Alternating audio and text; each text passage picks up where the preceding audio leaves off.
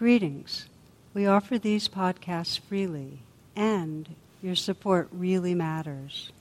To make a donation, please visit tarabrach.com.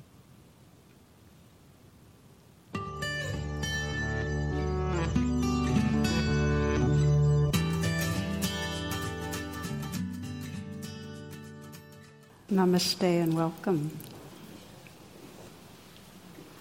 I'm aware that I often begin with the classic Namaste, and for those that might not be familiar, the word Namaste, Namo, means I bow or I honor the divine, and it's the divine that lives and shines through you and through me and through the woods and the birds and all living beings. And it's interesting because in the West, when we greet people, we kind of put out our hand and say, "Hi, how are you?" And that's to show we don't have a gun. And in Asia, Namaste, I see the divine in you. It's a little bit of a different cultural twist. You know, there's an anonymous saying that everyone seems normal until we get to know them. And it's such a familiar experience, meeting someone in their kind of work persona or even their, casual social persona. And then if we happen to get to know them, all of a sudden, what unfolds is, we get a window into their insecurities and into their family secrets maybe, and into their sweet eccentricities and the whole range. And even behind that, a window into the depth of who they really are, a sense of goodness and beingness. So we can move from that, they seem normal, to something in us that's really engaged and in some way can say Namaste. But that takes a really deep attention. More often than not, we stay at the level with people where we're kind of living in our stories about them, who we've decided they are, and we don't keep feeling into who is here. And similarly with ourselves, we live with our narrative of what I need to do to be okay and what I'm doing wrong, which makes me not okay. So it's rare that we're paying that attention inwardly or outwardly. So there's really that spirit of Namaste. And that's going to be our exploration tonight, because there's that gap between living in the projections and that deep potential to see each other, to look into another's eyes and really see the gleam, the light of consciousness and goodness. That gap is really where our suffering is. We don't recognize who we are, and we don't recognize who others are. If we ask that question that's so powerful, what is between me and feeling really happy or connected in this very moment? What in this moment is between me and feeling really at home? What we'll find is that in this moment, if there is something blocking us, that we're living in some sort of a story or idea about how things are that's in some way making I'm wrong, or you're wrong, or something's missing. But this moment, it's not okay as it is. So it's worth investigating that one. Because the Buddha basically taught that the core of our suffering is this delusion that we really don't see who we are. And I have a favorite illustration. If you've been with me for a while, you'll know it. That occurred when my son was in a Waldorf school. He was, I think, in 5th or 6th grade. And as it went in the art classes, the children would get into groups of 4, and the art teacher would circle around looking at what they were doing. And their assignment was to make a drawing. And one little girl was very, very industriously into what she was doing. And so the teacher kind of stood behind her and watched her and finally said, "Well, hon, what are you drawing?" The little girl said, "Well, I'm drawing God." And the teacher chuckled, and she said, "Well, no one knows what God looks like." And without skipping a beat, without even looking up, the little girl said, "They will in a moment,"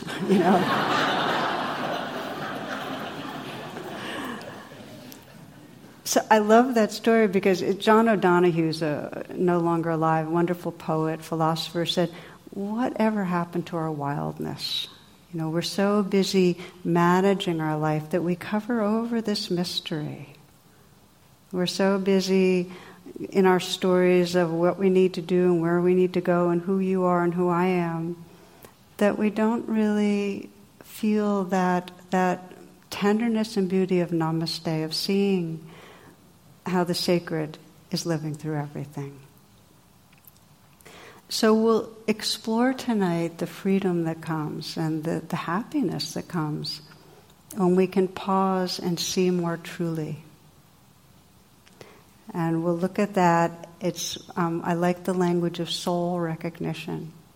How we can see past the mask and really see who's there in a deep way. But if the word soul doesn't work for you, just like anything, drop it. It's really seeing the truth of who's shining through. And a number of years ago, I heard a story from the King Arthur legends that really captivated me, and I thought I'd share it. I share it once every couple of years as a way of kind of bringing alive this inquiry as to who are you and who am I? And in the story, King Arthur encounters a knight who's has all these dark powers, and the knight casts a spell over him that created a tremendous amount of terror. It rendered him powerless. Then the knight offered the king his life and freedom if he could return in 7 days with the answer to a question. And the question is, what is it that all women most desire? So if you don't know the story, start contemplating. What is it that all women most desire? So they made the agreement. King Arthur went off, and he asked every woman he could encounter. He asked the girl that's herding the geese, and the alewife, and the great ladies at the castle, and they all gave their takes, but nothing rang true. So he became increasingly disheartened. And in the final morning, his time was running out. With a heavy heart, he turns back to move towards the knight's castle with a sense of, okay, I have to submit and die. So I'll read you the rest of the story because I like the way it's written. Not far from the knight's castle, Arthur heard a woman's voice, soft and sweet, calling out to him, "Now God's greeting to you, my lord King Arthur. God save you and keep you." And he turned and saw a woman in a vivid scarlet gown, the color of holy berries, sitting on a mound of earth. He had expected the owner of the soft voice to be fair, but she was the most hideous creature he had ever seen, sprouting a long, wart-covered nose bent to one side and a long, hairy chin bent to the other. She had only one eye. Her hair hung in gray, twisted locks, and her hands were like brown claws, though the jewels that sparkled on her fingers were fine enough for the queen herself. She mysteriously knows on what errand he rides. She knows that he's asked many women what it is that all women most desire. All have given him answers, and not one the right answer. She then informs the astonished king that she and she alone knows the answer he's seeking, and that for her to tell him, he will have to swear a solemn oath that he will grant her whatever she asks of him in exchange. To this he readily agrees. She beckons him to bend his ear to her lips and whispers. The moment he heard it, Arthur knew in his very soul that it was the true answer. He caught his breath in laughter, for it was such a simple answer after all. The answer he was given to the question, what is it that all women most desire, was sovereignty. Arthur asked what she would have in return, but the lady refused to say until he had tested the answer on the dark night. So Arthur went off, gave the true answer, and with it won his freedom. He then made his way back to the spot where the lowly lady was waiting for him. Upon his return, the reward that Dame Ragnell asked, for that was her name, was that he bring to her from his court one of his own knights of the Round Table, brave and courteous, and good to look upon, to take her as his loving wife.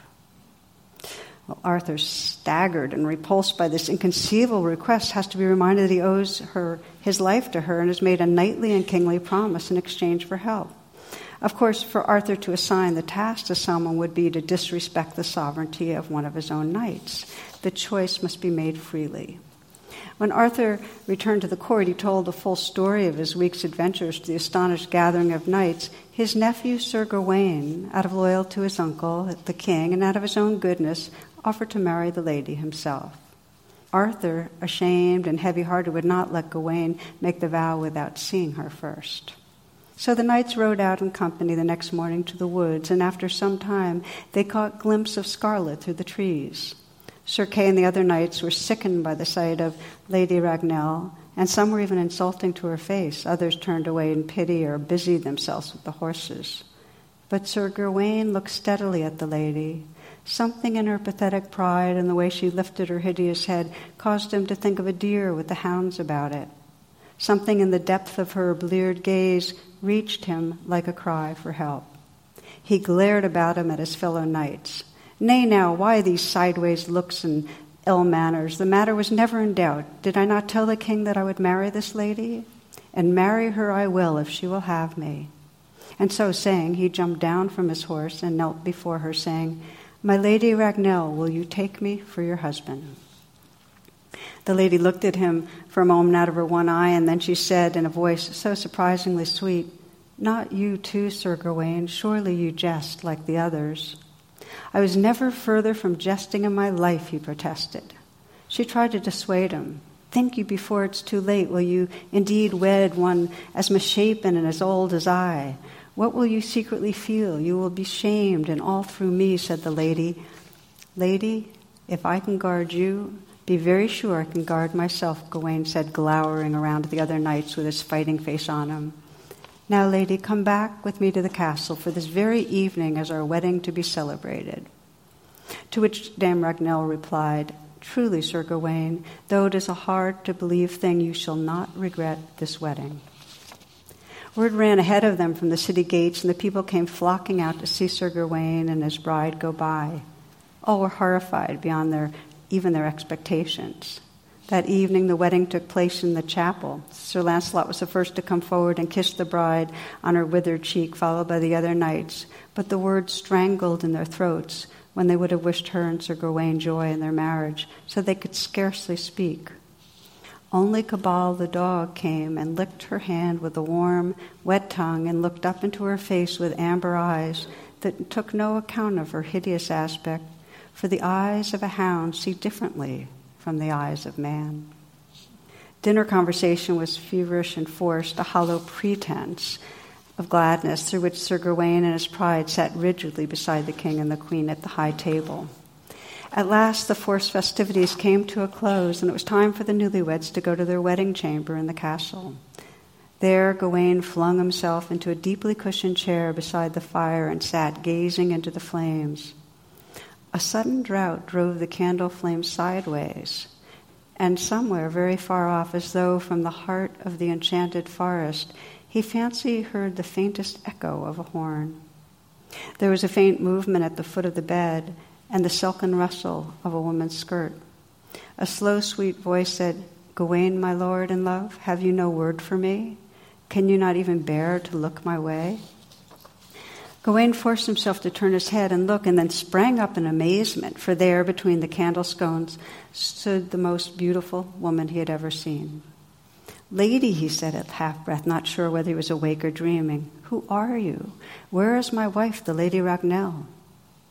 I am your wife, the Lady Ragnell, said she, whom you found between the oak and the holly tree and wedded this night in settlement of your king's debt, and maybe a little in kindness. But I do not understand, stammered Gawain. You're so changed. Yes, said the maiden, I am changed, am I not?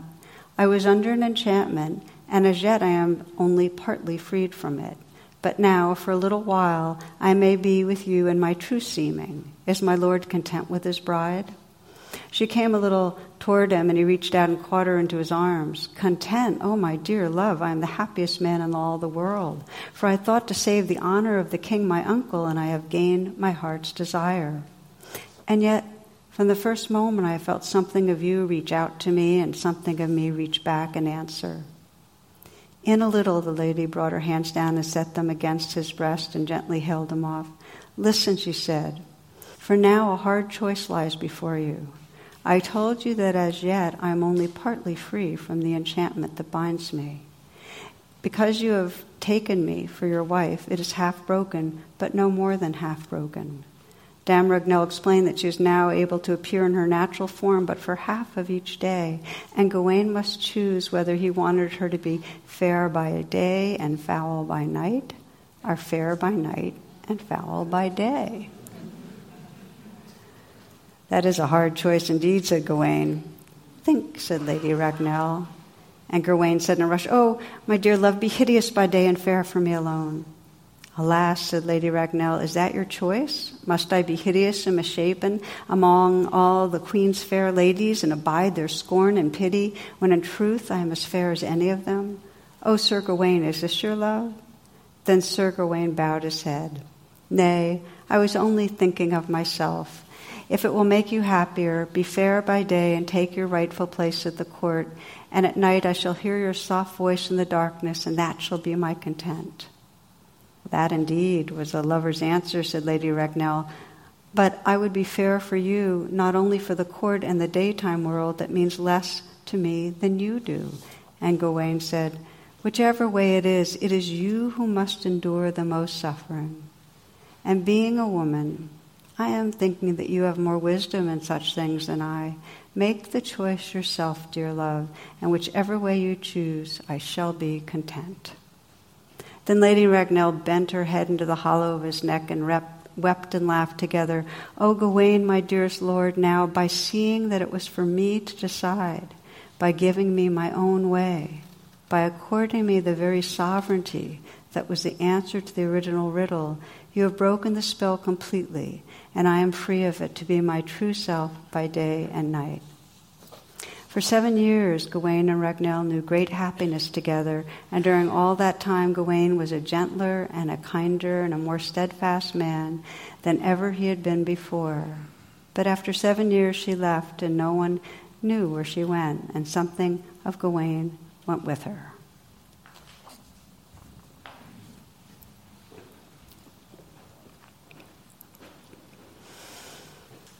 So let's consider for ourselves here, what is sovereignty? I mean, what's really meant by it? And it's not a traditional notion of external power. It's not like having power over another, although sovereignty is fully empowering. And it's not being independent, because the nature of existence is we're totally interdependent. We're intertwined. Though sovereignty is free of attachment. So sovereignty here, the spiritual sovereignty, is the freedom to be who we really are. It's the freedom to live from the depth and dimension and mystery of what we are. Sovereignty is something, if you sense, well, what makes that possible? It's our capacity to, that soul recognition that we can sense in our own being who's here. That rather than having our lives driven by the stories about ourselves, we know the depth of that goodness and consciousness that's here. And we can help, when we have soul recognition of another, help others to come home into that same realization. This is the essence of Namaste. In the moment that we honor the sacred that is within our own being and others, we're actually creating the atmosphere, the conditions for sovereignty. So the next part of our exploration is let's look more closely at how we habitually block that seeing. What stops us from really looking more deeply? There's a ritual in the Bantu tribes of Africa that describe the father. There's a hut where all the children would sleep, and the father moves to the hut after they're asleep, and to each one of them he offers a blessing, and the blessing is, be who you are. And that's the gift of sovereignty. So I often use as a kind of metaphor for what blocks the notion that we come into this world and it's a challenging environment, and we create a spacesuit, a kind of egoic spacesuit to help us navigate. And the egoic spacesuit, and we all do it. Every one of us has ways of having our, pursuing what we want and defending against what we don't want. The challenge is we get identified with the spacesuit and we really forget who's looking through the mask. We forget the heart that's there. And when we're identified with our spacesuit, we actually look out and see other spacesuits. We forget who's there. And so the most clear way of seeing what blocks soul recognition is when our spacesuit's involved in a kind of addictive pursuit. That's when we're least able to see who's there. And we know what that's like. The last class was a reflection on addiction. We know that when we're really driven or fixated on something, we want food, or we want sex, or we want somebody else to pay attention to us in a certain way, in a kind of codependent, or whatever it is, we're no longer seeing who's there. And we're no longer in touch with our own wholeness. It's whatever we're pursuing, when we're grasping after our own gratification, we cannot see more deeply. One of the stories one man describes about after retirement, his own kind of fixating. He says that a lot of people ask him what he's done to make his days interesting. So here's what he described to make his days interesting. He said, the other day, Mary, my wife, and I went into town and we visited a shop. And when we came out, there was a cop writing a parking ticket.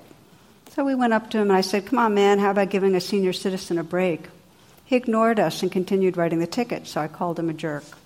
He glanced at me and started writing another ticket for having worn out tires, so Mary called him a creep. He finished a second ticket, put it on the windshield with the first, then he started writing more tickets. This went on for about 20 minutes. The more we abused him, the more tickets he wrote. Well, just then our bus arrived and we got on and went home. We try to have a little fun each day now that we're retired. It's important at our age. So, even when it's not addictive grasping, when we're in some way having an agenda of something we want, whether we're wanting somebody to give us their money or their attention or whatever, they become two-dimensional. They're an object that can give us something we're not able to see. Now, in a similar way, soul recognition is blocked when there's some aversion going on. So it's when we're grasping after something, but also when there's aversion, when we don't like. You certainly can sense how when you're down on yourself, when you're criticizing yourself, it's very, very difficult in a sincere way to honor the depth of who you are. It's like the valve is narrowed. We're only seeing one thing. And so it's the same thing with another being. When we're in blame mode, we're no longer taking in who's there. We are in a trance when we're blaming someone else. We cannot see. When our heart is angry or blaming, we can't see who's there. We have fixated. So this is enchantment. This is our version, contemporary version of being in an enchantment or a trance. And and in some way, the mind map that we're in is creating separations. So what is it that we're believing? In other words, when you move through the day, what are the beliefs that keep you small and keep you from seeing? Well, sometimes the belief is, I have to do something for others to like me. I can't just be myself. Or sometimes the belief is I'm just not worthy enough for other people to care about me. Sometimes the belief is I'm better than other people, I'm superior. Whatever the map is that we have that's comparing, that's putting one down, that's putting one up, that's judging, that's anticipating, that has a story about the other person, whatever that map is, it stops us from seeing reality. Another illustration, there was a magician working on a cruise ship. This is a person that's creating a certain impression of themselves. And he has a parrot that's always ruining his act, saying in the middle of the trick, the card's up his sleeve, or he has a dove in his pocket, or he slipped it through a hole in his hat.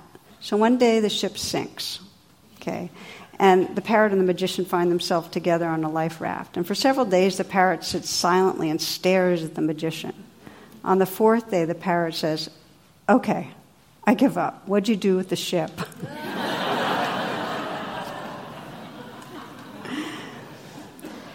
So it's fun, but this is about how the stories we're telling ourselves block us from looking. And there are many unconscious conditions we have that we meet people, or people act in a certain way, and it triggers old associations, and we're no longer seeing them. We're seeing a person from our past.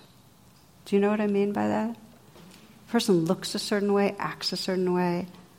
We're no longer seeing them. A lot of our filters, because we're talking about filters that block soul recognition, are handed down through our society. And we have so many filters of who someone is depending on their religion or their race or their socioeconomic status, and I could go on and on and on. Sexual orientation, gender orientation. We have so many presumptions. And I've talked often about the whole space of awareness and the line that goes to the middle, and whatever's under the line actually controls our perceptions. We're not aware of how much is under the line that's filtering what we're seeing about other people. I thought of this a lot last week when many of you remember the criticism of Congressman Maxine Waters and the reporter April Ryan all happened in the same, I think, 24 or 48 hours, whatever it was. And they're real disrespectful treatment from white males, right? And then following that, there was a really amazing sharing from African American women of story after story all across the country of the just multiple violations, some of them more quiet and some of them more blatant. Things like, being assumed that they were in some way the cleaning staff or the assistant rather than one in charge, and on and on and on. All these filters, making these biased assumptions. Well, that's us. We all have these filters.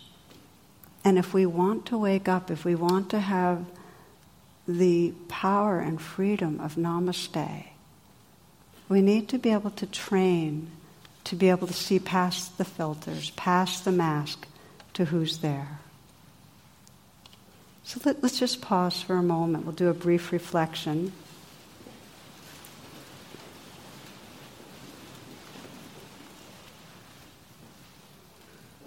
Just bring yourself right here. Feel your breath. Feel yourself sitting here. And take a moment to review the day, or if you're listening to this on podcast, yesterday. And scanning for how much was I seeing? This will be of other people. Start with others who you encountered over the last 24 hours. And just sense how much were you attending to this living being in the moment, and how much were you seeing in a habitual way, their spacesuit, maybe reacting to an agenda of yours or theirs, or an aversion of yours or theirs.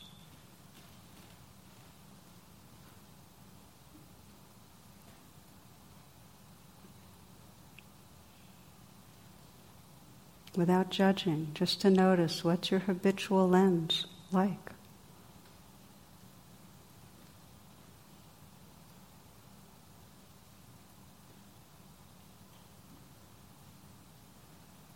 In the same way we have filters with others, how have you been filtering yourself over these last 24 hours?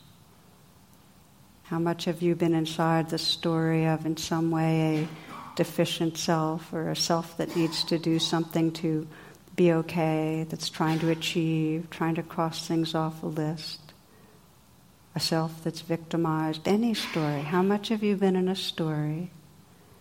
And have there been moments of the simple honoring of the awareness, the heart that's here, that kind of inner namaste.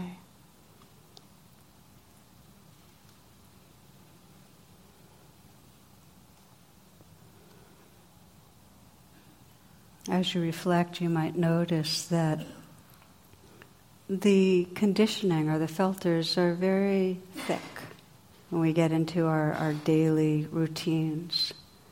And the route to soul recognition is a very intentional presence, where there's a pausing and a real deepening of presence, of looking, a non-judging attention to what's here. But if we stay with the rising experience of our own being or another, truth reveals. The mask becomes more transparent. This last part of our exploration, we'll explore the three seeings for soul recognition, really. And one seeing is that we pause and we actually sense the vulnerability, the humanity of another.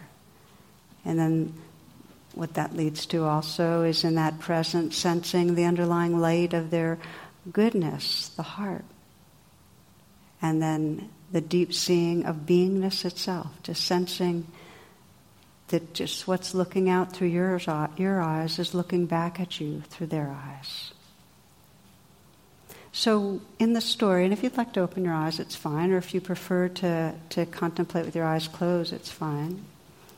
But in the story with Gawain and Dame Ragnell, the first seeing was when he first met her, and he sensed her vulnerability. And he said, from the first moment I felt something of you reach out to me and something of me reach back and answer. He felt her humanity. He felt some empathy there. And this is a powerful training for all of us, to begin with this seeing where, we start with ourselves. Can we shift from that place of judging or avoiding parts of ourselves to really sensing that whatever we're judging is a part of us that has some unmet needs, that's coming from unmet needs, and it needs our love, whatever we're judging. And so we begin by paying attention and learning to bring that seeing of vulnerability to our own experience. And that extends itself. It's amazing that if you can begin to get softer with your own vulnerability, that seeing will extend to others. And I was thinking of an example for this, and I was remembering one young man who's a regular here at our Bethesda class, and he was assistant to the vice president in a large company, and he was a really hardworking guy, and he took a lot of initiative. Now his boss was like a financial wizard with very, very minimal people skills. And so he was this brilliant guy, but his emotional intelligence level wasn't super high from what I gathered. Because this guy would work really hard, and his boss never acknowledged anything. Even when he'd coordinate really major sales, he barely paid attention, but he was quick to pounce if anything went wrong. So this man who was coming to class was building up really huge resentment because this guy was actually interfering with his whole career path in a way in his mind, and he felt it was unfair, and he felt victimized, and he really, in his mind, his boss was mean-spirited and self-absorbed and a negative guy. So we began with what was going on inside him, and he's feeling angry and victimized, and as he began to investigate, he was able to sense, okay, well, that's the same way I felt about my father, that it didn't matter how hard I tried. I could never, ever get any real affirmation of value. And so then he got in touch with that part of that feeling in him, that hopelessness. I'll never be valued. I'll never be seen as worthy, and a sense of hurt. And then he asked the question I suggest. So it's such a valuable one when you begin to mindfully investigate your own experience. What does that part inside me need? How does it need me to be with it? This is the turn towards compassion. And for him, the need was that I matter, a reminder that I matter, a paying attention.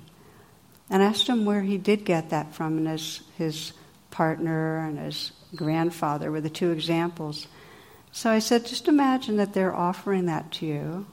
Just feel that and sense if you can offer that same energy inwardly. So it's almost as if you put your hand on your heart and they're offering in that message of you're valuable, we care, and that you sense it going through your hands right into your own heart.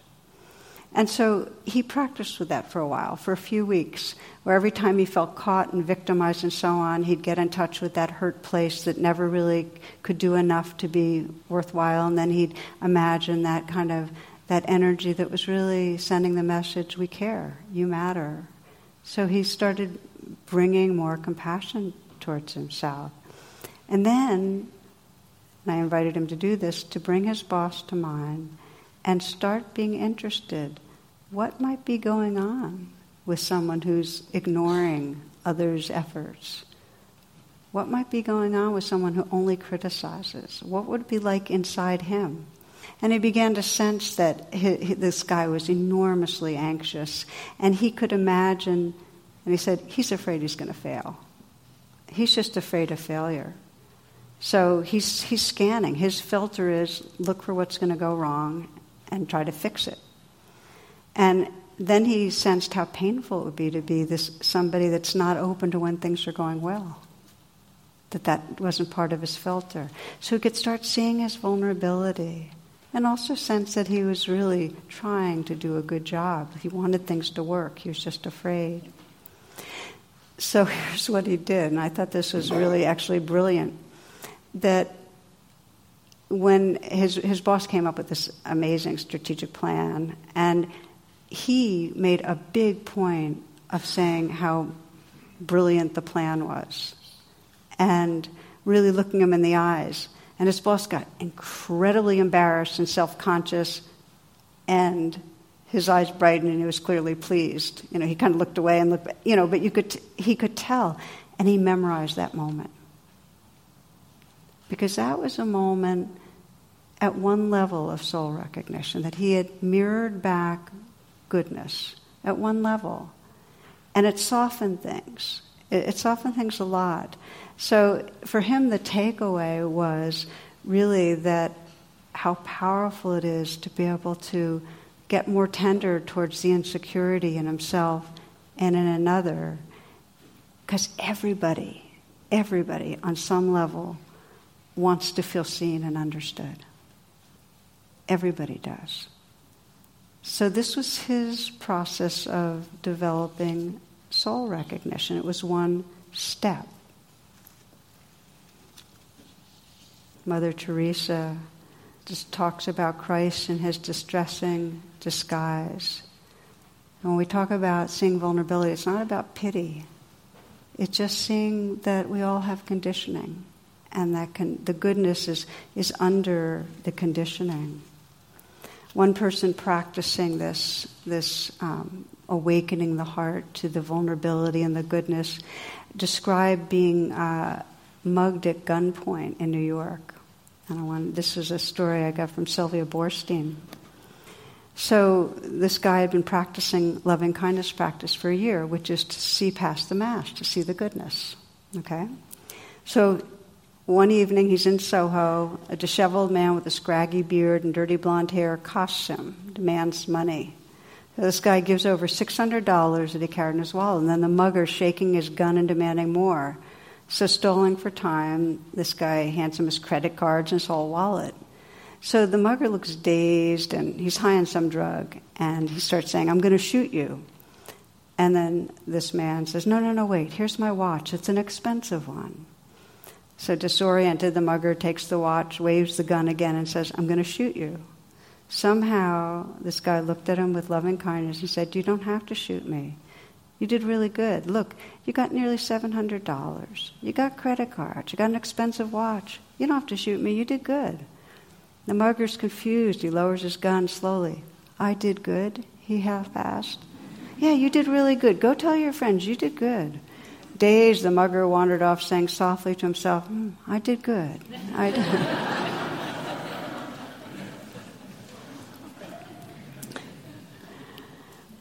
Now, I don't tell this story because this is this is the advice on how to talk down a crazy person with drugs. It might or might not be. But the point is really that in some way, this guy who'd been practicing this hard practice helped him to remember who he was. That deep down he is good. And we all want to feel that. We all want to know that. We all want to trust that. And we so quickly create unreal other. The opposite of namaste is that the other is in our stories as bad or less than or better than. It takes a real intention to step out of those stories. One of the things I was thinking about was how one of the ways we're in enchantment is when we're driving, and especially when we're in traffic, and how we think of the other cars, and it's almost like the other cars have personalities, like they're people, and the people that are either in our way or, causing trouble or whatever. And I'm very aware for myself of getting annoyed when somebody's tailgating me, and getting annoyed when they're going too slow and they're in front of me. And I've always tried to figure which I don't like more. But so here I was, and it was about a year after my dad died, so it was like 2003 or 4. I remember I was on my way to a meeting, and I was late, and there was a car in front of me going really, really slow. And I had, in my mind, I stereotyped the car as some older woman was, just creeping along and shouldn't be driving anymore. And I was building up all my anger. But what I did was, when I finally could, I got alongside that car, and I looked in the window. And the person driving the car looked almost identical to my dad.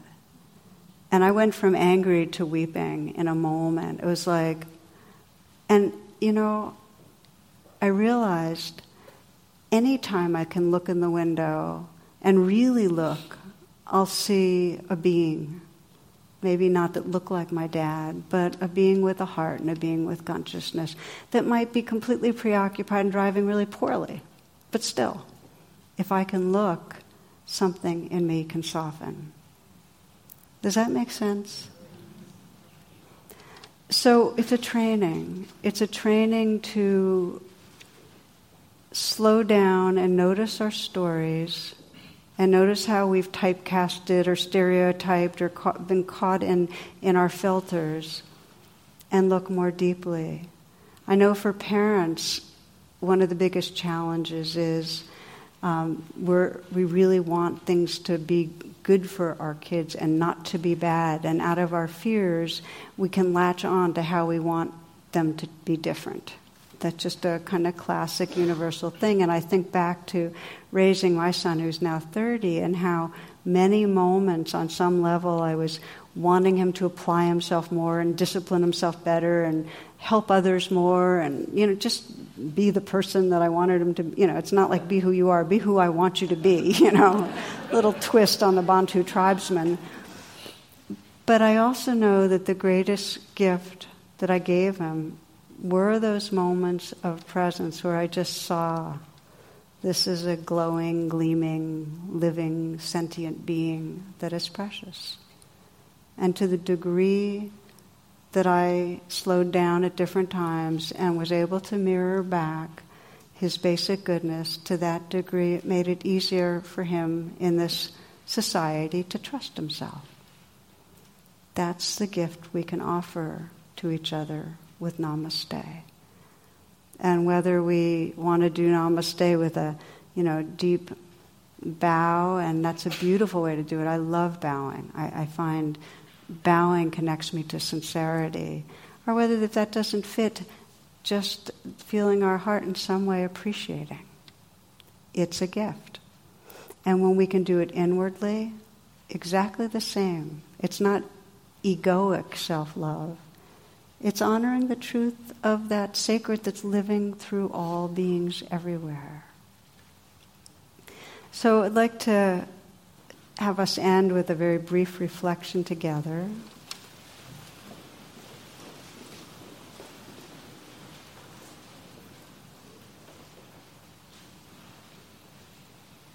Tonight we use the legend of Sir Gawain and Dame Ragnell. Really to explore three seeings. And the first seeing is seeing the vulnerability. And the second seeing is seeing the heart, the way the goodness lives through. And the third is that pure sentience, sensing the awareness that is looking back at us, that lives through all of us. Seeing truly past appearances. Thomas Merton says, life is this simple. We're living in a world that is absolutely transparent and divine. The divine is shining through it all the time. This is not just a nice story or fable. It is true.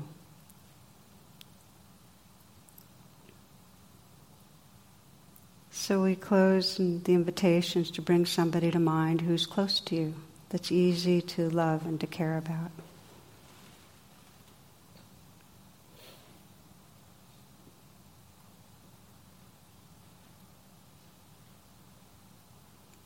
And as you bring that person to mind, just sense their presence right here. Imagine their eyes. You could look in their eyes. And the first seeing is to see the vulnerability, to see how this human, like all humans, lives with fear and with hurt, insecurity.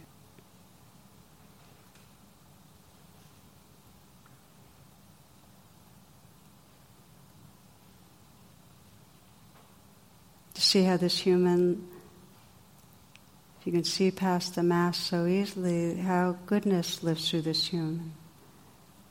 Perhaps in their humor, their kindness, their brightness.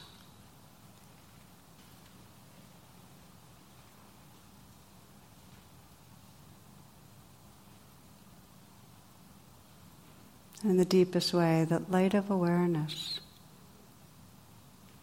that awake presence.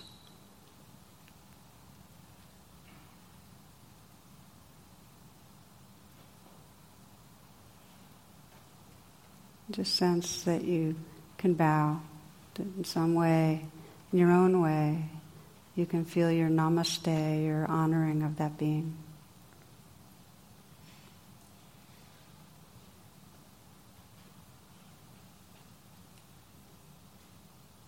I invite you to bring another person to mind. It could be someone that's not as close, but someone that you'd like to just reflect on right now.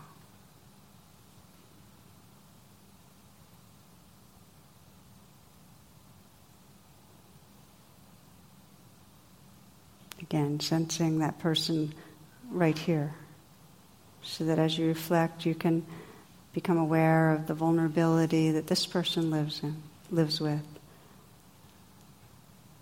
The natural hurts or wounds that make this person insecure, the fears of failure, the wants to feel more secure, more loved.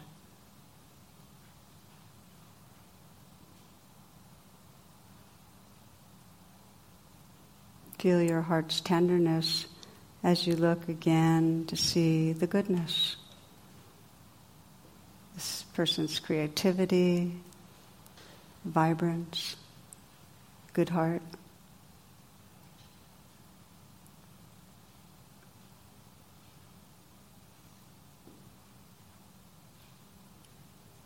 And then again to sense in the deepest way the presence, the sentience, that innate wakefulness, that field that you both belong to.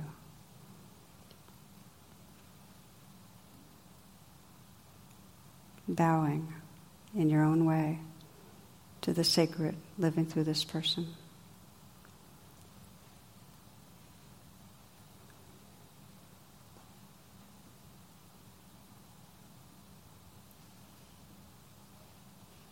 And then bringing to mind your own being, that living being right here. Letting yourself connect with your own natural feelings of vulnerability, where you feel emotionally raw, or where you feel emotional difficulty, fear, upset. Just regarding that with tenderness.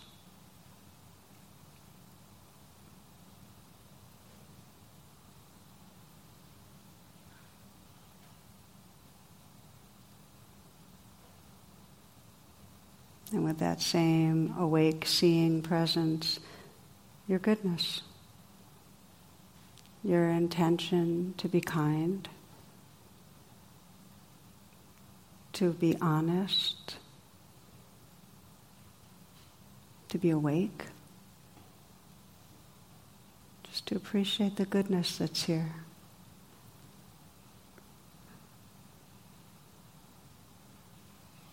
And to feel in the background this timeless presence, the ground of experience, the ground of what we are. And sense that namaste towards the life that's here.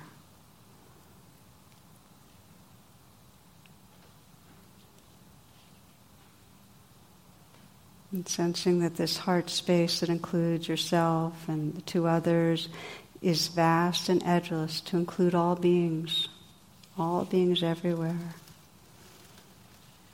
Humans and all beings in all forms, the earth our mother in your lap, and all beings everywhere in your heart.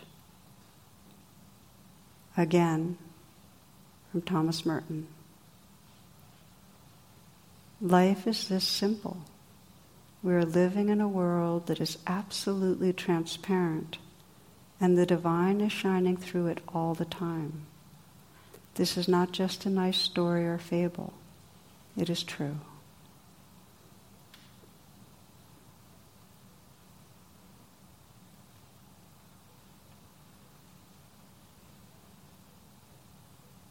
Namaste and blessings to each. Thank you. For more talks and meditations, and to learn about my schedule or join my email list, please visit tarabrach.com.